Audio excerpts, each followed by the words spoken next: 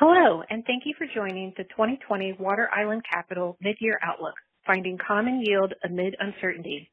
I'm Jennifer Bloodsworth, the firm's National Account Manager, and joining me today is Greg Lapreet, Portfolio Manager for the Water Island Credit Opportunities Fund, ticker ACFIX. Greg, thanks so much for joining us today. Happy to be here. Thanks for having me, Jen. So in our discussion, we're going to talk about our outlook on the credit markets for the rest of the year.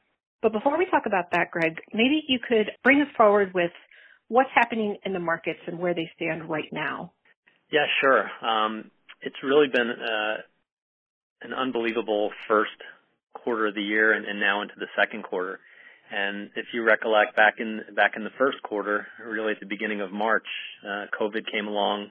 The markets melted down. We had massive illiquidity. We had fear in the markets. People didn't know what to do with their investments. They didn't know what was going to happen with this healthcare crisis.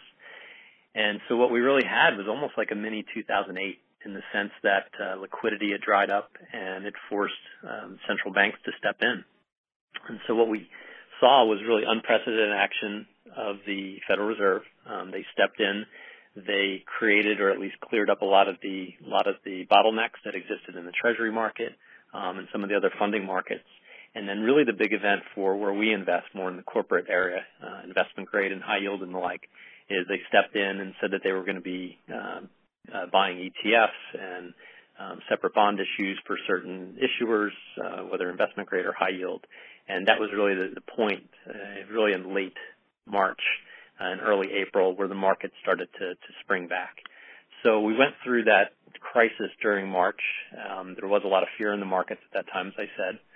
And now we're at a point where markets have really retraced a fair amount of the losses of March. And so we're at a point here where there has been a pullback, I've noticed, in the last week or two. Things are a little bit softer out there, and I think that's more of a reflection of we don't know where we're going. So we're at a point where it's not business is open everywhere, but we definitely see some optimism out there with people now going back to work, businesses opening, and that sort of thing. But at the same time, we still have COVID out there. We're not sure what path the virus is going to take. So I think we're at that point where caution is probably still warranted. Sure. You mentioned the word unprecedented, and that has been kind of a theme for the year in a lot of aspects of our lives.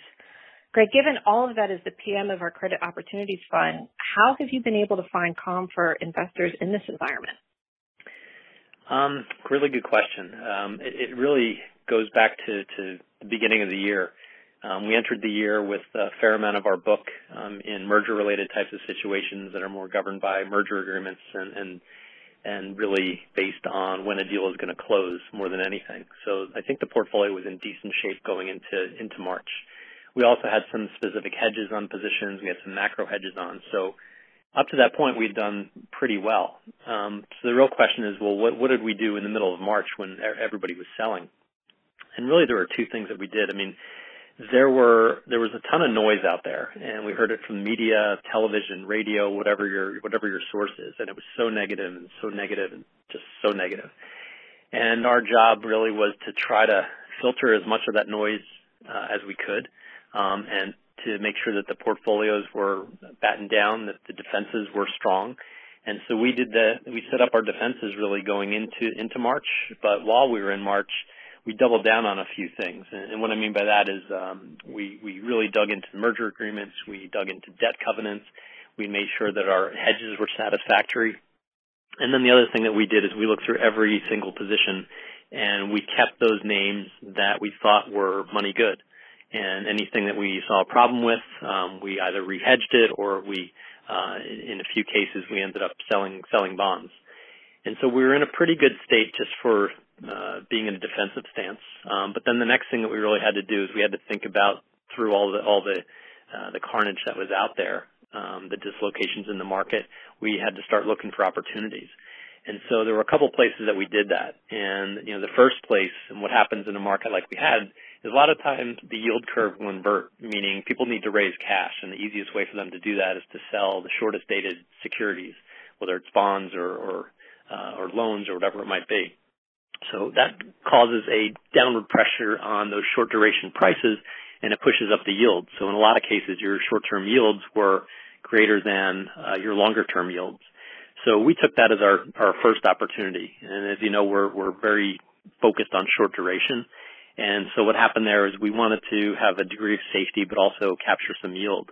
And so we went out and we tried to find any type of first lien secured paper that were in industries that were not impacted by COVID. So a lot of technology, for example. And we were able to find some names for the portfolio that were yielding somewhere between 8 and 10%. But the nice thing is that they were less than a year and a half in duration to maturity. And on top of that, they were top of the capital stack as first lien. So that was the first place that we looked. The second place was really our knowledge of mergers and acquisitions. And as I told you before, we had dug into the merger agreements even more deeply, looked at covenants and so forth, and anywhere where there were dislocations in those types of bonds and deals that we still liked and we thought that were going to close, that there was a lot of strategic rationale, we ended up buying those bonds at pretty steep discounts. So those are the two parts right there where we started to nibble on some things in late March and then early April. And then we had some really unique situations because you saw investment grade that was getting pushed out. So you had names like Walt Disney because of their theme parks getting shut down and movie theaters. Spreads on that name had gone out over 100% in some cases. And then when you got into April and into May, there were situations with a lot of the refinancings that companies were coming to market to raise funds for. And one of the biggest names there was Boeing. Boeing essentially came to market after really shunning the U.S. government. They didn't want the U.S. government to fund them for reasons of really corporate governance. I don't think they wanted anybody from Washington to be on their boards or dictating what they're going to do with the money. So they came to the market, the corporate credit markets, really to shore up liquidity. And in fact, they needed about $12 billion to meet their liquidity needs, and the market ended up giving them about $25 billion.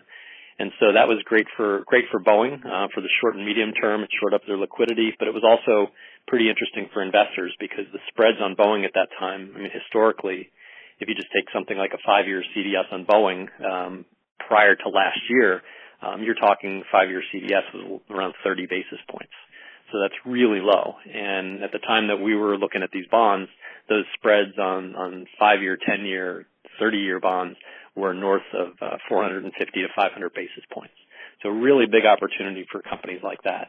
So that's really what we did during that time to push us out. And so I think one of the interesting things about it is that I think we did an okay job during March in keeping things pretty tight relative to high yield, relative to equities. But I think the nice thing is that we were able to look through that noise and invest in some of those situations. So when we had that snapback in April and May, and even to the beginning of June, we were able to perform pretty strongly and give investors back everything and then some. So that's really what we've been doing. That's great to hear. So, Greg, given the short duration of the fund, it's currently generating a pretty attractive yield. How should that be viewed in this kind of environment, and what things do you think investors need to be aware of going forward? Well, we really don't govern to a specific yield. I mean, I like to think of ourselves as total return, whether it's cap gain with some yield in there. But you're right. I mean, we're probably navigating in a 4.5% type of current yield for the portfolio. But I think going forward, I think what's important to keep in mind is, people should be cautious in the market. I think the best thing to do when you're cautious is to look for short duration, look for higher quality. Those are good places to hide in the type of market. So I think because we do look at short duration, and even though I talked about some of the inversions that can go on with yields, if the catalysts and the events that we're investing in, if those pan out, let's say in the next 3 months or 6 months, then those bond positions that we have should be redeemed within that time period. And that gives you almost a quasi pull to par where the company redeems the bonds. So I would say, just to reiterate that caution is warranted. I think short duration, high quality is a better place to be. And as far as just things that I'm looking at into really at the end of the summer, one, with COVID, we really don't know the path that it's going to take. We're seeing some issues down in Texas and in Florida and so forth, so we have to watch those closely. But going out toward the fall, I think it hasn't really hit the market yet, but I think we're going to see some volatility around the elections. And I'm not to say that if Biden gets elected president, that would be anything good or bad. I think it's more that Biden would probably be a relatively middle-of-the-road type of candidate, and maybe take some of the volatility out of the market in that fashion. But I think the bigger concern for the markets is that if we have some type of Democratic House, Senate, and the White House, then I think the market gets a little bit nervous. Sadly, the market likes no change, and so if they see a Republican White House and a Republican Senate and a Democratic House, then they're okay with that. So I think the election is something that we're going to all start to watch, and we have to look for volatility there. So, Greg, in addition to those thoughts, are there any specific areas of the market that you'll be focusing on? There are. Just to refresh everybody's understanding of the fund, we're definitely a catalyst-driven fund, and so what we do is we focus on catalysts and events to drive the opportunity set for the portfolio. And one of the areas that we as a firm, and specifically in this portfolio that we focus on a great deal, are mergers and acquisitions, refinancings. We look at speculative M&A, and we also look at things like corporate reorganizations. So going out to the end of this year, I think we can probably expect to see mergers and acquisition activity start to pick up again. I think it's been relatively muted during the healthcare crisis. I think we'll start to see spec M&A, and what I mean by spec M&A is that buyers and sellers will start to get together, but they'll probably be pretty far apart. But they will hire bankers, and they will look at different strategic alternatives. So that's an area where we can look at some of the bond situations. And then on top of that, probably a continuation of the refinancing activity that we've seen in the market.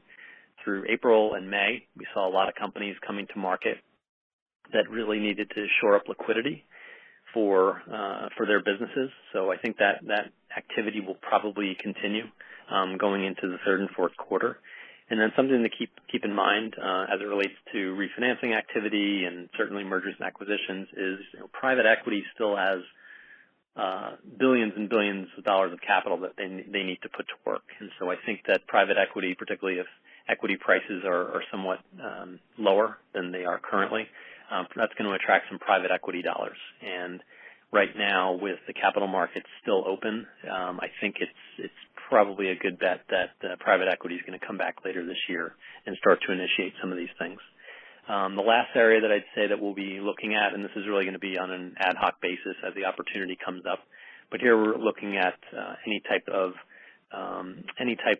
corporate reorganizations. And here we're talking about bankruptcies, we're talking about post-reorg, and that's probably going to be created in some of the sectors that we know, whether it's airlines, travel, energy. We're going to probably be taking a look at those types of things. And not that that's a large part of our portfolio, and we do have a unique way that we play those situations. We tend to get in later in the game after a reorg has occurred, after a restructuring agreement has been signed, it's in front of a judge. We know what each of the parties is going to receive coming out of bankruptcy, so we kind of have a less risky way of looking at those assets, looking at those types of investments. But I think those are all things that we're going to be looking at later this year. Great. Well, Greg, thank you so much for your time and your thoughts today. My pleasure. Again, we've been speaking with Greg Lepre, Portfolio Manager of the Water Island Credit Opportunities Fund, ticker ACFIX. For those listening who may not be familiar with Water Island Capital, we are an asset manager with a proven 20-year track record in event-driven strategies across public mutual funds, private investment vehicles, and a recently launched ETF, allowing clients to choose the best format for their exposure. For timely insight from the market, please subscribe to our Notes from the Desk newsletter at arbitragefunds.com. And for more information on us, our funds, or our upcoming investment team call later this summer, please call our resource desk at 800-560-8210.